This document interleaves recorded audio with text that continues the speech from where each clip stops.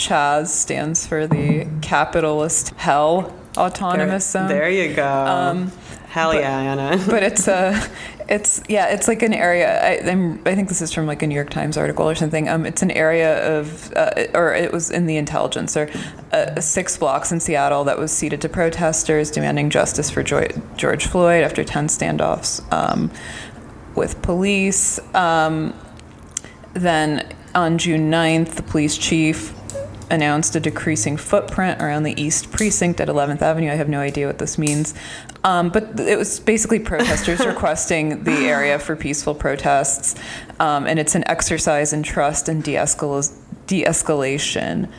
Yeah. Seems like it's going okay. Yeah, I mean, I told you this earlier, but I was confused as to why this was all happening in Washington, D.C., and then I realized it was happening in Washington, the state, and it all made so much more sense.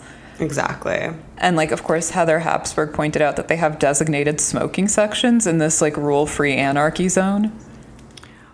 Yeah, there's, of course, obviously lots of rules. Yeah, it's, like, too good to be true. Anarchists love rules. Yeah, they actually do. This is like a joke somebody could have made on Twitter in 2016 or like on The Onion in 2008. Like, they don't want a world free of rules and regulations and restrictions. They want a contained zone where they can emotionally terrorize others with rules and regulations and restrictions.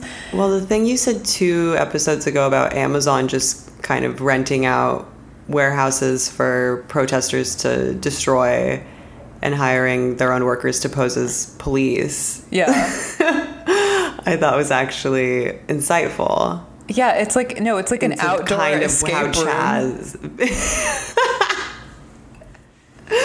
Yeah, totally.